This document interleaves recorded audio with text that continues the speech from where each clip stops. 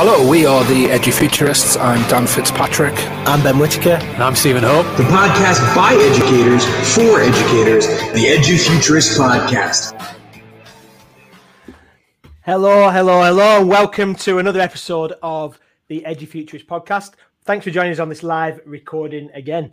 If you've got questions or you want to make any comments whilst you're on YouTube or on Periscope, please do that, and we'll try and get some of those to our guest today. If you're listening or watching after the live recording, you can always leave a comment on YouTube or Twitter, or leave a review on your podcast app. Yeah, this is the live recording of the podcast, so you can still catch the podcast when it goes out over on Spotify, Google Podcasts, Apple Podcasts, wherever you get your podcast from, you can download it from there, so get on there, subscribe.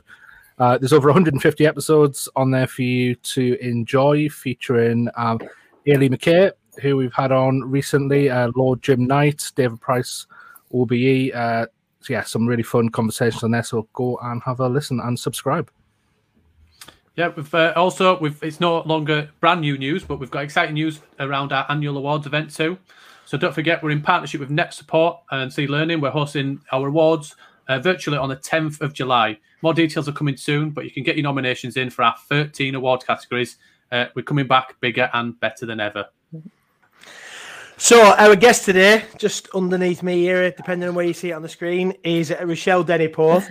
She is an EdTech consultant, presenter, author, attorney, which I think will be quite interesting to have a conversation about, a blogger and a teacher. She currently teaches Spanish and a course on emerging tech that covers AR and VR, artificial intelligence, coding, gaming, digital citizenship, video, animation, and much more. She's also the president of the ISTE Teacher Education Network and serves the leadership team for the ISTE Mobile Learning Network. At ISTE 19, she received the Making It Happen Award and Presidential Google Gold Award for volunteering services to education. She's a Bunse ambassador, a Modo certified trainer, a NAPOD pioneer, a Microsoft Innovative Educator expert, and a Google certified educator. Yeah, Rochelle is the author of In Other Words, Quotes That Push Our Thinking. The future is now, looking back to move ahead and unconventional ways to thrive in edu, and chart a new course, a guide to teaching essential skills for tomorrow's world. She's a contributing author to several books, including Education Right Now, Volume 3, several volumes of the EduMatch book Snapshot in Education. Rochelle is a regular blogger for Getting Smart, Define Learning, District Administration, Neo LMS, and STEM.org. Thanks, Steve. Thanks for this introduction. Yeah. Whenever Steve writes the introduction, I always seem to get like all the acronyms in one paragraph. I do it every time because you used to ridicule me, so it's just about time. It makes me feel better about myself. Oh, man. That's funny. Thank you thank all of you for that. I don't know. I think my favorite part was when Ben pointed down and I was like looking up like, yeah, good stuff. Thanks for having me on today. Glad to be here. Good stuff. So we've been doing this with all our guests. We've been looking at in terms of lockdown, and what does that situation look like, how things changed and everything else. So introduce yourself. I know that you're coming from Pittsburgh, is that right? Right. So what does that look like? I know a little bit 5 hours behind us, but what does lockdown look for you?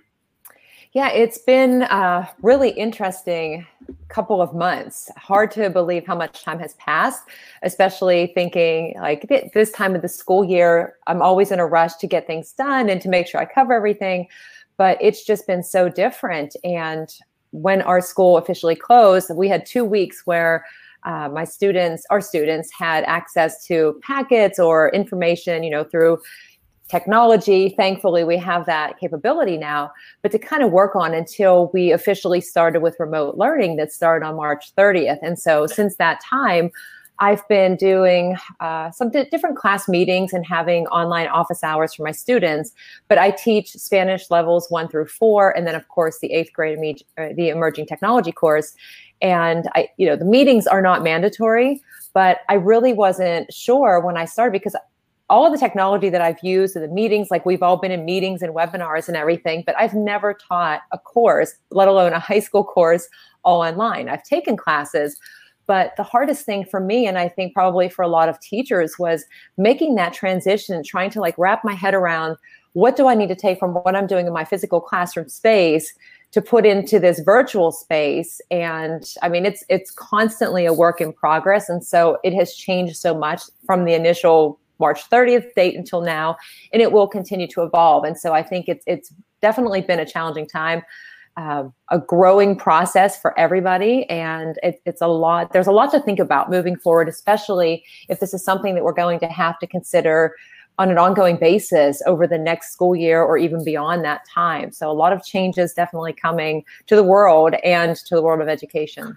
Yeah, I think that shows, what you're saying there shows really strong leadership though, doesn't it? Like the willingness to start off on a plan and then tweak it as you go along. I think that's something in my own school that we've had to do, and we've had to really take the teachers along with that, because we very quickly, I think we had in the UK, I'm not sure what it's like in the US, but in the UK we had probably about a week's notice, and even then it was still up in the air whether schools would shut. But we just kind of acted on the fact that it probably was going to happen. So we had a week to get everyone ready. We put a strategy in place. We upskilled our teachers in that week, or we tried to anyway. And within a week, we were tweaking it. The second week, we were tweaking it. And we had to say to the staff, this is a good thing. This doesn't mean we're getting it wrong. This doesn't mean that what we've done so far hasn't worked, but we need to keep doing that better. So I really resonate with what you said there. Yeah, and the one thing that you said too about doing something wrong, I think that's an important thing to be mindful of. Is like, we've never had this experience before, and it's easy to feel like, oh, I didn't do that the right way, or I could have done it so much better. But as educators, I mean, that's what we do. We learn as we go, and when we know better, we do better. And when we don't have any experience, and nothing could have prepared us for that, no matter how much technology you've had that you've been using in your classroom, we all are learning as we go. And the best thing that we can do is to make sure that we connect and reach out and offer support, but share our stories and our experiences, and then take the time we need to kind of look back. And I mean, I've been changing my plan day by day sometimes. I think I have a plan set up and I'm like, no, because I check in with students and I realize there are other things happening. It's not just about school and learning right now. Like, there are real needs that students and families have. And it doesn't matter what I want to teach in terms of content. I mean, clearly I want them to learn Spanish, but I can go back and I can make up for that. What I can't make up for is the opportunities where I've missed to support a student or their family where they've needed it the most. Like, you can't, I mean, that's something that you can't go back and like, oh, let me do that over. Like, we need to be, mindful of that right now. Yeah, absolutely. And I think what we're talking about is that level of agility, isn't it? That ability to not be fixed. And we all three of us yesterday were listening to Matthew Syed, great British author who's written, you might have heard some of his books, Black Box Thinking and Rebel Ideas. And he talks obviously about cognitive diversity, but he talks about this idea to be able to learn from failure, and not necessarily, or sometimes he talks about drastic failure like aviation failure, but also he talks about how that getting things wrong and learning from it actually is a really good human process. And often I remember a story of a young lad who I used to teach. So he had been the top of his class forever. He'd been really successful at lots of things, and then he got rejected from Cambridge University. He was just kind of expected. He was just that's what he was going to do. And he got rejected from Cambridge University, and it absolutely devastated him, because it'd been the first time that he'd experienced failure, really. He'd smashed all his GCSEs. He'd done really, really well in lots of cognitive ability tests, and then failed his interview at Cambridge. And that learning curve for him was a really steep one, but it had to be failure that led to that. And eventually he's gone to a great Red Brick University in the UK, studying maths, and he's doing really well. But it was the failure. And I think what you were talking about there around leadership having to be agile, and teachers having to be agile, and responding to change is super important.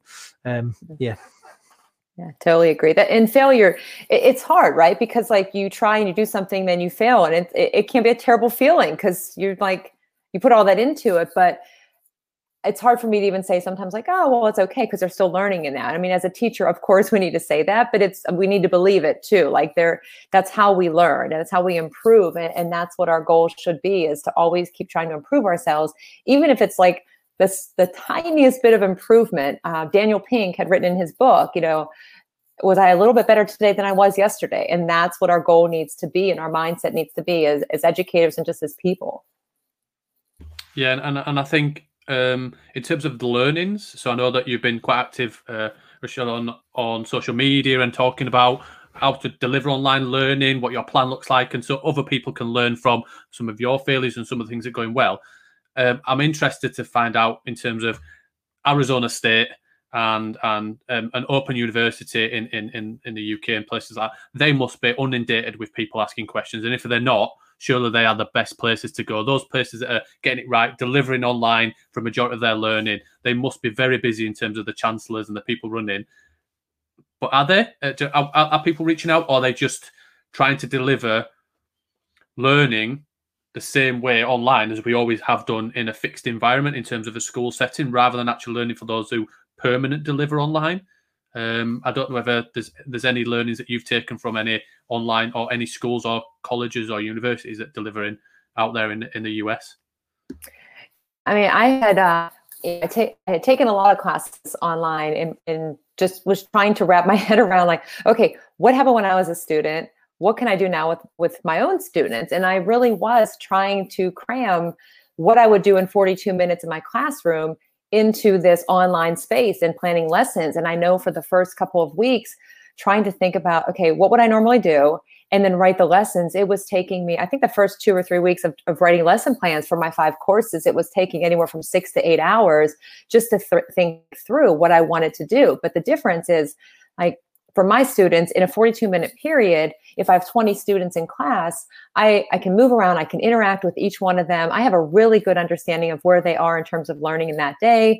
We do a lot of different activities, and then they leave and I see them the next day. Now, trying to take all of that and put it into this space now where we're learning, I was finding that it would take me like 3 or 4 hours to go through, because now they're completing an activity. They're sending me a picture of what they completed. I'm finding a way to give them feedback. But the other component is that not all students had their books at home or access to Wi-Fi or devices for that matter. And so all of these other unknowns kind of added to that. And I was really trying to just replicate what I had been doing, but put that into the space, because that's what we've all been doing, right? We've been the whole year up until now, our class, our procedures, everything that we do is still being flexible and trying new ideas. But that quick shift, I know for some schools and some of my friends, they went to school on a Friday and found out like right at the end of the school day, okay, we're done for at least 2 weeks. And then that was the last time they were in school. And so that's a huge transition to make, especially if you don't have everything prepared. So it's been interesting to see. I mean, there are so many resources that have been shared out there, which is wonderful. I mean, educators offering webinars in schools and open resources and textbook companies, you name it, offering everything that they have. But when it comes down to it, that can still be overwhelming. And so you kind of have to find like, what will do the most for my students that won't overwhelm them or their families or us in that process either. And so focusing on, 1 or 2 tools or trying something different. Like this is a chance to take some risks too, that maybe you've been thinking about and haven't done. So it's interesting to see as it evolves, but yet what the plans will become for the upcoming school year once this one has ended.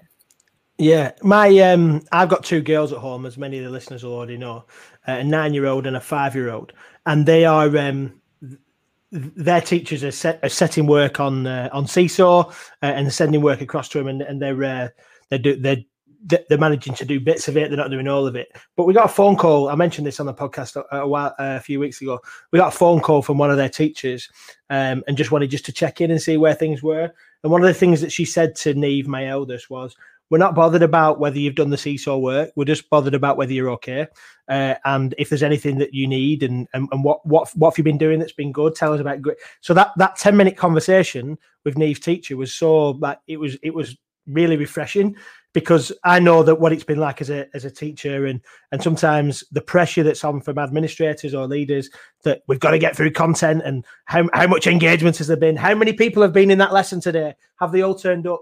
And you think, is that what really matters? And in this time, especially for young children, that's really important. So I think that's cool. I wondered if have you got any things that you felt have worked for you in lockdown in terms of engaging with your students? Yeah, and I'm glad that you shared that story, because yesterday we had a panel discussion of different educators in different roles talking about, what has worked, what lessons have we learned and takeaways. And, several had said, like, and I agree. I mean, it's important to have those check-ins and relationships, and the content is important, but it can wait, because right now the students and families, and I mean, we're all dealing with so much that you've probably all heard it too. I mean, we've shifted from saying remote teaching. A lot are referring to it as crisis teaching right now. So how much is being retained? What is the most important? But having those check-ins to know, and I tell my students this too, and say, like, look, I want to know that you're okay. And so I've used some different things to check in with them. Like the two meetings that we have for each class during the week, I've been using Zoom. And I have some students who have not missed a single meeting, and each one they join in. I have some type of an activity. Sometimes it's a quick game. Sometimes it's a check-in, whether it's a Google form, a quiz where I can ask them questions. We have Remind that we use as an app, email, of course, that they can check in with me. And I even, if you've ever seen the tool called Buncee, I'm not the hugest fan of putting videos out there of myself and recording greetings, but I created a check-in on Buncee where I was just talking and they could listen to, and I was just asking, how are you? Let me know if there's anything I can do to help you, because that's really important. I mean, students and their families need to know that we really do care about them. So, and that's something that I have seen be a lot more of a focus lately, even in a lot of the blogs and things that are being put out there about social emotional learning and mental health and wellness and trauma-informed teaching. All of those practices are really important too. Yeah, and I think that brings on, I know that obviously you're an educator, but you're also an author. I don't know how you find time, but I know some of the topics in some of your books that you've written. So like the future is now. And unconventional stuff. Do you want to walk us through that? And actually, does that relate to the times that we're in, or actually is it further afield? Walk us through what that looks like, and also the how are you fitting time? Are you still writing during lockdown? Yes, I love to write and enjoy writing blogs or emails. It doesn't matter, but there are some hacks to it. People always say, "Do you sleep?" I do sleep. But I use the power of technology, specifically the voice to text. And so often, I mean, self-care is important. So I will go for a walk and I will open up a document or an email and I will just think about the day or think about an idea and let it record into a document. And then when I come back, next thing you know, you have 2,000 words and put that into a blog. And then, of course, check for the spelling, because as good as it is, there are often words and you're like, what did I say that sounded like hamburger or something? And you have to go through and think, oh, okay, I know. But I do enjoy writing. And so the books, especially now, like the unconventional book that I wrote that came out in December is Unconventional Ways to Thrive in EDU. And that book has, the thing about it is you don't have to read from cover to cover. There are a lot of things that I've done in my classroom over the past probably 4 or 5 years, taken some risks, got away from, I had been teaching the way I had been taught, which not that there's anything wrong with that, but I was doing what was working for me as a student. And what I was finding is it wasn't working for my own students. So I had to change. And so a lot of the ideas in that book came from me basically going into class some days and thinking, let me try this. And then it working really well, or it being a complete epic failure. And my students going, yeah, I'm not real sure what you were trying to do with that one. And then revising it and making a better plan moving forward. But this time where we have an opportunity like now where we don't have, I don't know, I mean, open opportunities to try new things that you've maybe been hesitating to do. For example, like project-based learning, augmented virtual reality, Genius Hour, choice boards, a lot of these choices that students can have where it gives them an opportunity to decide what to focus on, how to show their learning. And I think it helps teachers too, because you don't have to focus on having so much of a plan, like a rigid plan. giving students a chance to explore something. I mean, my 8th grade students now are doing Genius Hour, and I've been amazed at just the topics that they're coming up with. And it's really interesting because I think back to when I was their age, the technology that we had and how many changes we've seen in the world. But as far as education, the book that I wrote, The Future Is Now, we've been talking about future skills, essential skills for the future, future ready, but all of those skills are things that our students clearly need now. I don't think, obviously, nobody expected us to be all online, everything happening all through, remote work, remote teaching, remote learning. But these are skills that our students need now so that they can continue to build them so that whatever they encounter in the future, they're flexible enough, like we have been and will continue to be in whatever they're doing at that time. And so the ideas in that book too stem from making sure that you take yourself away from isolation, that you find support and have a network that you can share ideas with, that you can get feedback from, even pushback, and then how to help others to kind of step up and take some chances and lead, which is what we need our students to do as well, besides consuming, but to become the creators and the leaders in our classrooms. Just on that, it's really interesting that you were talking about from an unconventional point of view. I read a book a few years ago by an author called Paul Dix, and he said this: when the adults change, everything changes, and that the idea about consistency. And I think one of the things for me that you talked about, where you said teaching the way that we have always taught or we were taught, I think there is something there around that feeling of comfort and living in that level of comfort, isn't there? And that unconventional level. I don't know. Steve's laughing because I know that when he talks about his teaching experience, it's the same. It's the same. We go back into our own comfort, don't we? We go back into what we know works for us. So being unconventional and thinking around, well, what does it feel like to come out of your comfort zone? What does it feel like to do something different in your teaching practice? And yeah, I love that actually we are committed as educators that we should continue to be learning and continue to be growing, because we expect our learners to do it, don't we? We expect our learners to have this growth mindset, but actually it's in what we do as well. Yeah, totally. and I try to make sure that whatever I'm asking them to do, that I do as well. I unmuted myself, but yeah, absolutely, yeah. Definitely. Sorry, Dan. Yeah, I think it was in that, when Ben, you talked about the Matthew Syed live webcast that he did last night, and I think he was talking about as well, like we learn when we're uncomfortable, don't we? You have to be pushed into being uncomfortable in order to learn. And how elite sports people, that's how they get better, when they're challenged by somebody who's got that edge on them, so they have to push themselves forward. And I don't know about you, but it's just in my school and a lot of teachers I know around the UK, there's so many teachers who were thrown in that first week of lockdown into the uncomfortable, and I know people like myself, Ben, Steve, and lots of other people.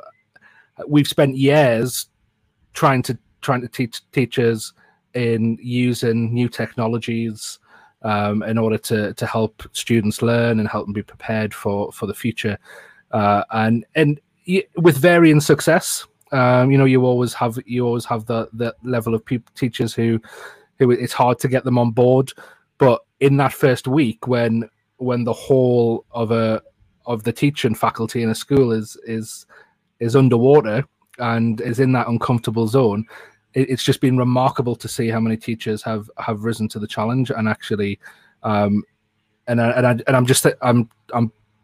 pausing because I'm thinking of one teacher in particular from my place who emailed me about a week after, and it was quite emotional actually, but she said something about how she'd been resisting technology for a couple of years now, and she'd just done a live lesson over Google Meet, and she was so proud and shocked that she'd been able to do it and it had been a success. And I think there's something about the education sector at the moment around the world that is fundamentally changed now, that we've been in that uncomfortable zone, like many other sectors at the moment, especially the healthcare sector. But there's all those with that, when we get back to the new normal, whatever that might be, I think the mindset of teachers around the world is going to be incredible to see, really. And what comes next excites me. I don't know about you, Rochelle. Yeah, I agree. And I was worried about, I mean, a lot of teachers, like you say, don't necessarily have that technology experience, and to go like how, especially elementary teachers, I know are not all using technology. And you had mentioned, Seesaw is one that I know is used by a lot, but trying to think about all of the things that they do. And for me, as a teacher who teaches primarily 8th through 12th grade, I have taught 7th grade, but in my school, it's grades 7 through 12. I don't necessarily know all of the different activities that elementary teachers do. And so offering some different webinars for teachers locally in my school district and finding out what they were missing. I mean, the power of voice, for example, being able to read to their students, hear their students' voices, check in. And for me, one of my favorite things to do at the start of every class is to play random music when they come in, greet them at the door if I can get there. Usually I'm stopped on the way because students are coming in or whatever, but those interactions are so important. And when we don't have that opportunity to even just check in briefly, it makes a huge difference. And I know that was a big concern with a lot of the elementary teachers, was how can I do all of these same things? And the technology, there are so many, we all know, options out there, but finding something like Seesaw, for example, that you mentioned, where you have so many components in it and you can bring parents in, it makes it easier to have that one system that everybody can be comfortable with. And it's going to vary for everybody, because some schools might already be using Microsoft Teams or Google Classroom.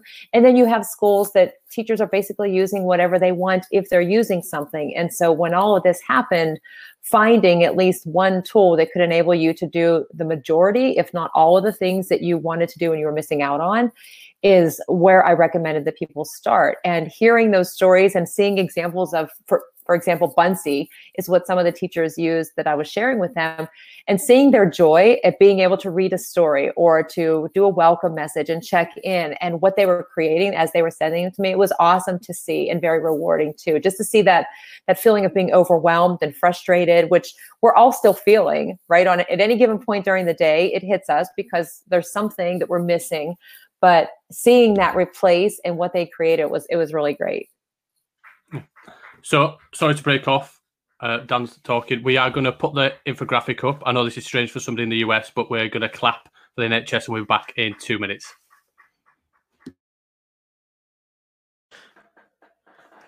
Well, we can start having a chat whilst we wait for the other two to come back. That sounds good. Wait, let me just look up. Yeah. So it's really important, I suppose, that there was and we'll put this link in the notes in a moment. The David Price, who was on our podcast a few weeks ago, a good friend of what we do. He's been working with some other educators from around the world, and they've put together this lovely little montage of a song in tribute to sing to the NHS, to thank them for all the work that they're doing, and the carers around the world. It's not just our NHS, it's just that celebration. I think you mentioned earlier about supporting students and families and even teachers, and Dan mentioned that about that teacher feeling that they've achieved something.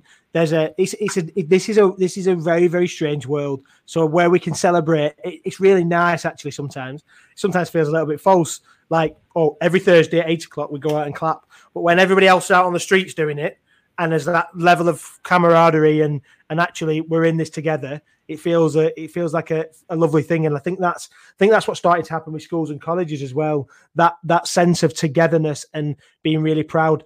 I won't blag on for too much, but one of the things that we've just started doing as a college is this thing, #GoodGossip. So we've got these anonymous cards that go around that are electronic that they can fill in, and people fill them in for each other, goes to a central account, and then they get posted out to people. And it's just a recognition, really, that people are noticing each other and saying thank you for the things that you've done, the difference that you're making. And it's amazing the feeling that you get when I've had a couple. It's amazing the feeling you get when one of your own colleagues or a student recognises and says, "We're really grateful for what you've done, and this is the difference it's making." So I suppose long may that continue.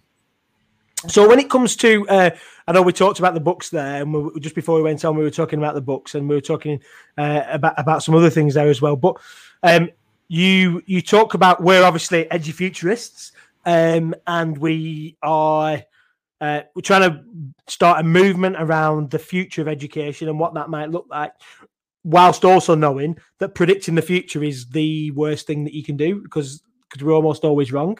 And we're not trying to predict something, but I suppose we're trying to prepare students for that, and teachers actually prepare teachers to prepare students as well.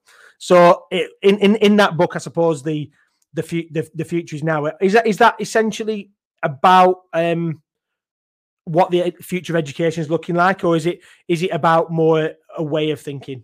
Or and if you've already said that, I apologize and I've missed it. But is it more about that? All of the above. Okay.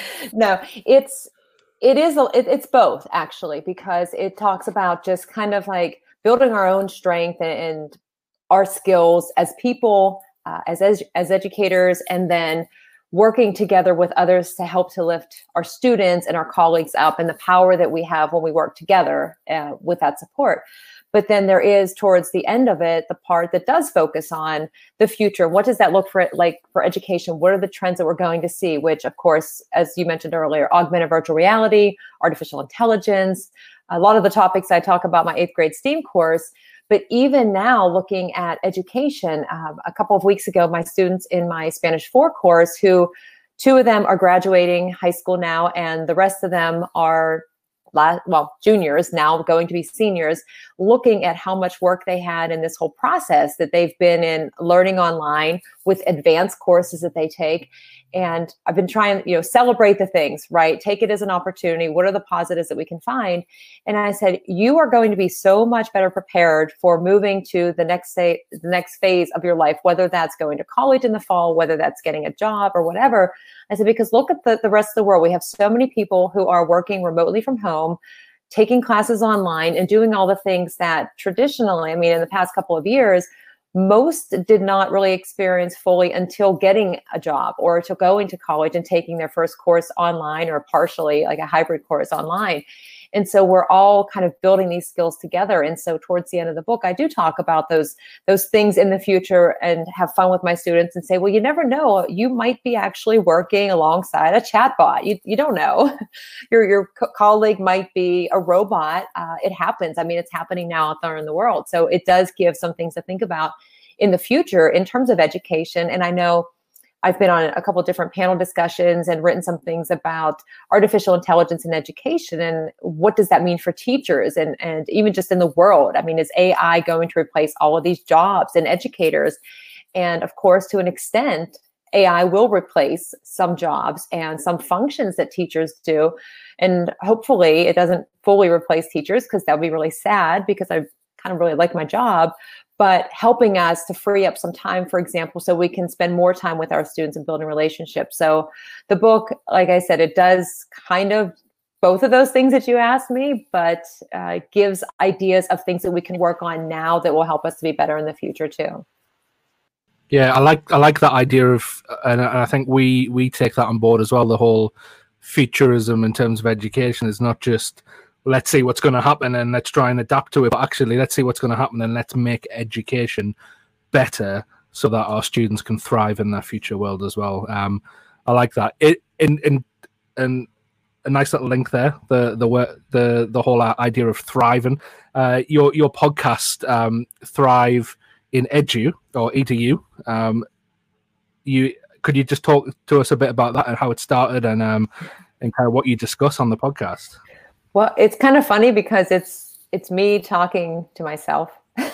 Right. And I joke about that when I do the episodes, but I have been on podcasts for a couple of years, and I had thought about starting a podcast, and I actually had my students using some different tools for podcasting and for video responses, and it was just kind of something that was out there for a while. And then back in early September of last year, I decided to just, all right, let's try this. And so on a Monday, I recorded an episode. I think the first one that I did, ironically, was about self-care and making time. And some of the things that I really need to work on, definitely like disconnecting and balance and all of that. But I just started on that Monday, and I kept every single week recording an episode. And it's not like I know ahead of time what my topic will be about. I might take a walk and listen to a podcast while I'm walking, or read an article, or have a conversation with somebody, and it gets me to thinking. Or it might be after school where I've done something different in my classroom, and I kind of think through it and reflect. And so I'll just sit down and record, and it's one take, and that's pretty much it. And I always apologize at the end, saying, you never know, I'm not sure what the next episode is about, but I just joked in one of my with myself. I'm telling myself jokes and laughing at my own jokes too. So I keep asking people, if you want to be on my podcast, be my first guest, please let me know. But I always say, you never know what the next episode will be about. But I call it season 1, and I think I just recorded episode 43, and I'm not real sure when I shift to season 2. Like, do I wait for a full year, or is it seasonal? I'm not sure about that yet, but it's on any topic. So I've covered things such as self-care, project-based learning, AR, VR, artificial intelligence, becoming a connected educator, and then most recently, a lot about this remote teaching, remote learning, and all of the things that we've been talking about over the past couple of months. That sounds good. So if our listeners want to have a listen to that, is that on all podcast providers? It is, yes. Brilliant. So yeah, check that out. Steve, I know you want to come in with ISTE at some point. Yeah. You said it right. You said you didn't say it. He did, I'm proud of you. Yeah, I forgot about that. I remember that. I feel like we need to give some context. I was waiting for that to happen. So a few months ago, process where we had a few people on. I think it was Jake Miller and Matt Miller and some other people talking about ISTE or ISTE. That's what we should be talking about. But Dan, for a couple of episodes, decided it was ITSE, and we had a bit of a laugh about that, Rochelle. So that's where that comes in. So it's not as funny as when we've obviously got bet, and we think I was this. It's definitely not funny for you, Dan. It's more embarrassing, but let's not go there. But it's in terms of ISTE, and I know that your role in terms of the leadership part and looking at that element, what does that look like in terms of the big organisation? Because I know it's a massive event for America, and you got a global audience that fly in as well. Yeah, it has been. I'm trying to think. I think I've been a member of ISTE, and you're not the only one. A lot of people will say ITSE.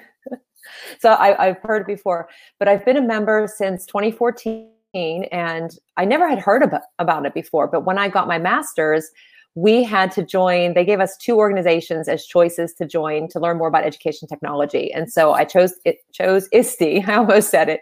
Chose ISTE and started just gradually become more involved with a couple of the different professional learning networks. And then over the last 4 years, I've served as one member of the leadership team. And most recently, the past 2 years, I've been president of Teacher Education Network. But you're right, it is a huge conference that happens every June. Now, this year, it has been pushed back to November. But I think the first year that I went, it was in Philadelphia in 2015. And I think the number was around 16,000.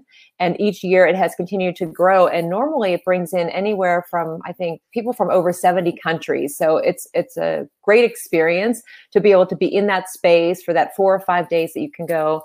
So many opportunities, so many people to connect with, and to have that time. And my friend Laura Steinbrink, I see this. She said she would love to be my first guest on my podcast. So that's good to know.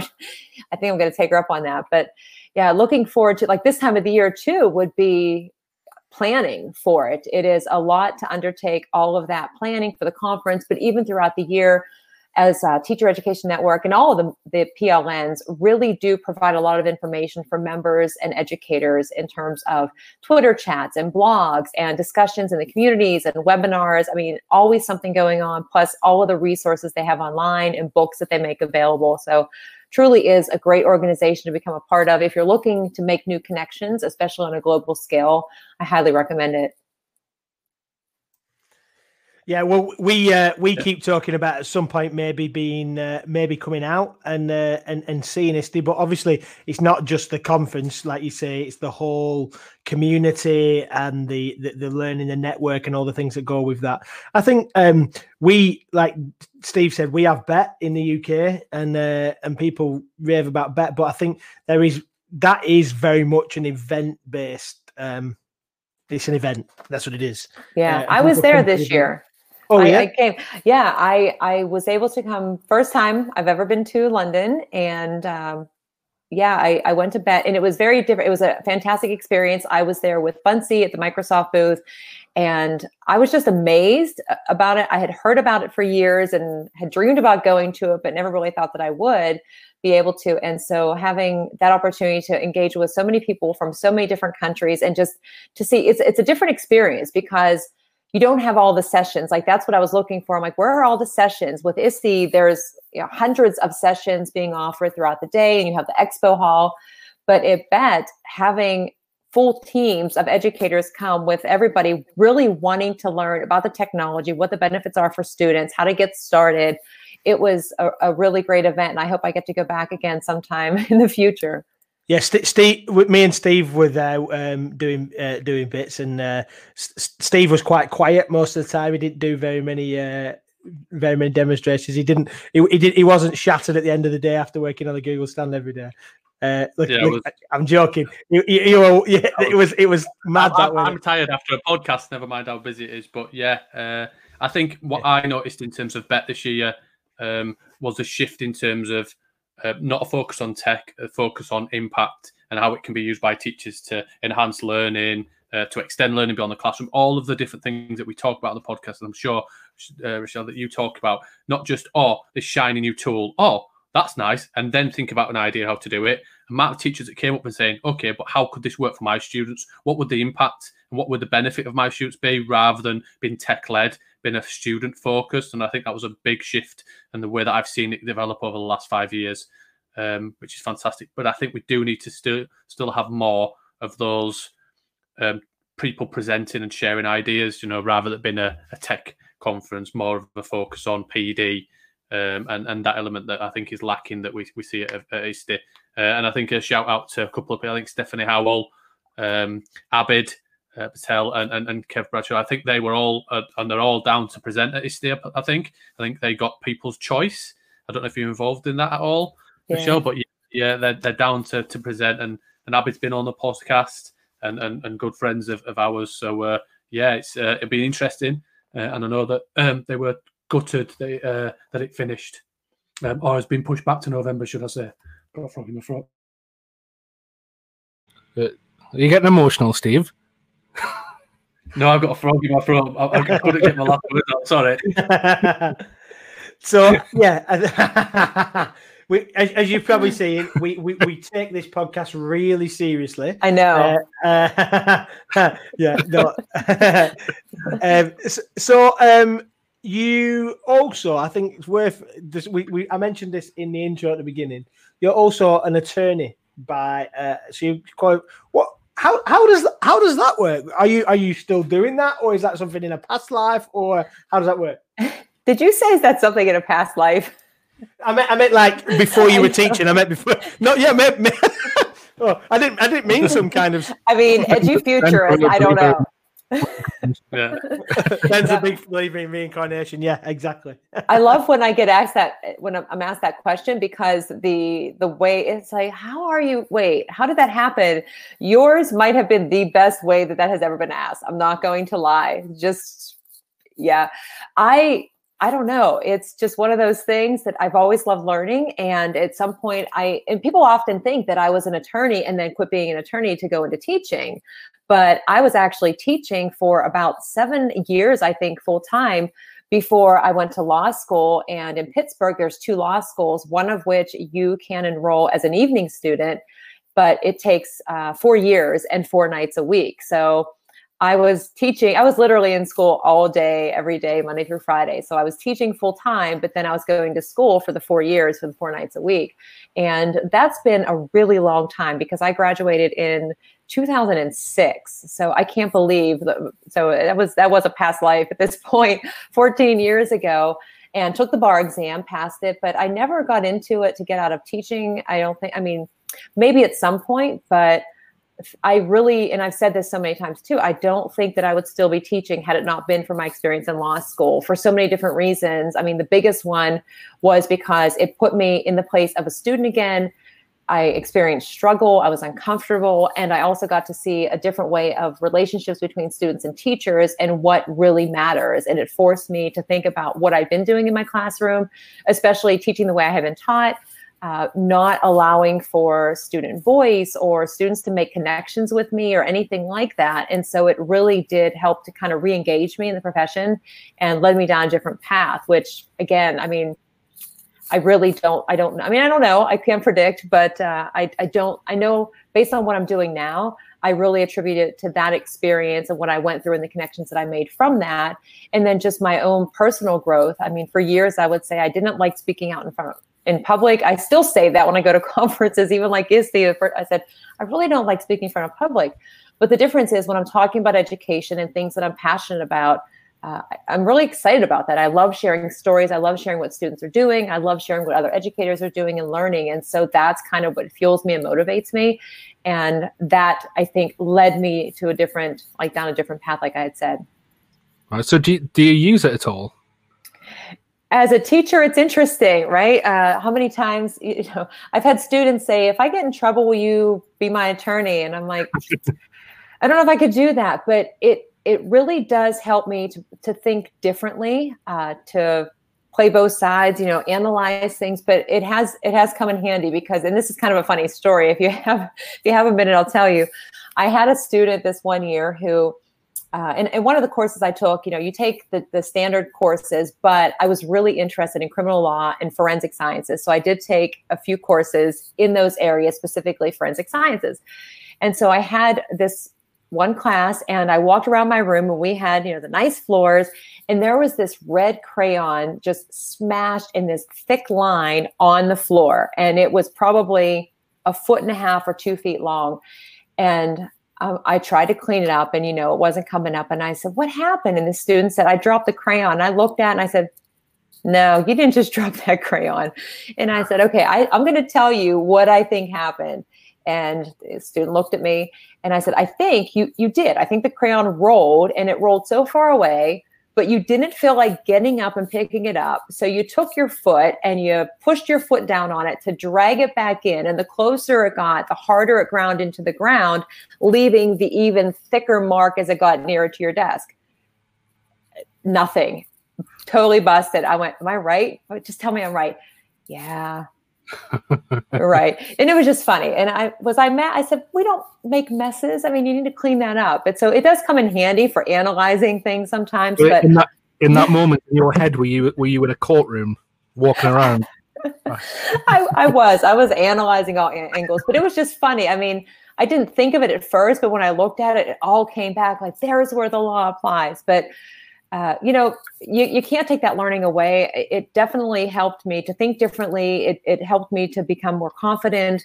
It created more connections for me in terms of friends and just building leadership skills. And then, of course, changing my whole trajectory as an educator from my own experience from law school. But, I aspire, I keep it up. I take the courses every single year. I have used it, not in the criminal law senses, what I intended, but have done some other work. But it's been a while since I've done any real legal work aside from that kind of investigation, I guess. Yeah, I bet your previous principals loved it when they would hand you your new contract. Oh, don't get me started on contracts. I had my first year one time that the teacher, this is why when students will say, I don't know. And I used to just say, okay, and I try and coach them. But then if they kept saying, I don't know, I would go on to somebody else. Not anymore, because in my contract law course, 3 hours my professor spent waiting for me to come up with an answer, split between 2 weeks. So I said, I have incredible wait time. It's good. But yeah, I'm really good at reading contracts. Yeah, my wife's got a law degree as well, and she's the same. She reads things like in the to their nth degree, and I'm like, I'll just sign it, and she's like, no, we'll check this. Like we've just gotten some new remortgage on our house because it came to the end of its term, and she checks everything. I'm just like, I'll just sign it. I just trust them. I know that they said this. It's going to be that much money. I just trust them, and she'll find a little clause, won't she? Maybe it's just about that attention to detail I just don't have. Maybe I don't know. Yeah. I wondered if as we're kind of talking about it, I know you've talked about your role in the classroom, and I think if we can come back to some of that, you teach Spanish and also this emerging technology stuff around some of the stuff around AR, VR, AI stuff as well. What does that look like? Not necessarily just the AR, VR, AI, which we're traditionally think, but like languages teaching. Is there anything that crosses across between them that you think, because I teach this that way, that helps me teach that? I'm trying to think how long ago it was now, like 3 years ago, maybe. My Spanish 2 class had been coming into the library with one of their other classes, and they saw my 8th graders working on some AR, VR, and they kept asking, what are they doing? And why can't we do that? And I said, I don't know. I never thought about it. I never thought that as a Spanish teacher that I could use any of those things in my classroom. And I think that's what a lot of other educators might think too, is how can I use this? And even things like coding a lot of the time for me, or computational thinking. I just took a course with ISTE last fall, and I had to write a plan for a lesson for my Spanish classes. And it was so hard for me to wrap my head around, what am I going to use computational thinking for in my Spanish class? But finding ways to do that and just taking a risk with it. And so with my Spanish 2 classes, I use CoSpaces at the time to have them create using CoSpaces and then narrating the past tense, talking about their childhood. But the neatest thing about it was CoSpaces had just created where you could have students working on teams to collaborate, kind of like you can with Google Documents. And so it was towards the end of the year. They had just finished a bunch of spring testing, musicals, sports, you name it. And so trying to keep them engaged to the end of the year, that was a really good opportunity to do that. And during that time, they built all of these other skills, and they were creating in Spanish, looking for specific objects to add into it. And what I noticed beyond learning the language, which was great, was they were building these collaborations with their classmates. And those social emotional learning skills were also another component I had not thought of initially when assigning this project.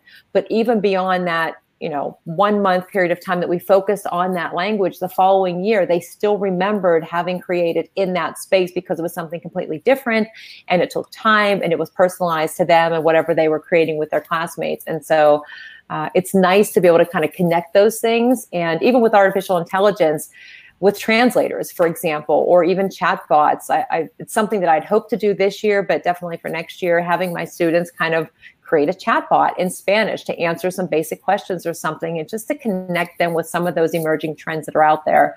I think it's important to do as well. Yeah, definitely. We were speaking to Martin Boehm, who works at a college in Madrid, and that's very much how they think. I think they got their students to create a cryptocurrency so that they were taking part in those new trends, and that trying to.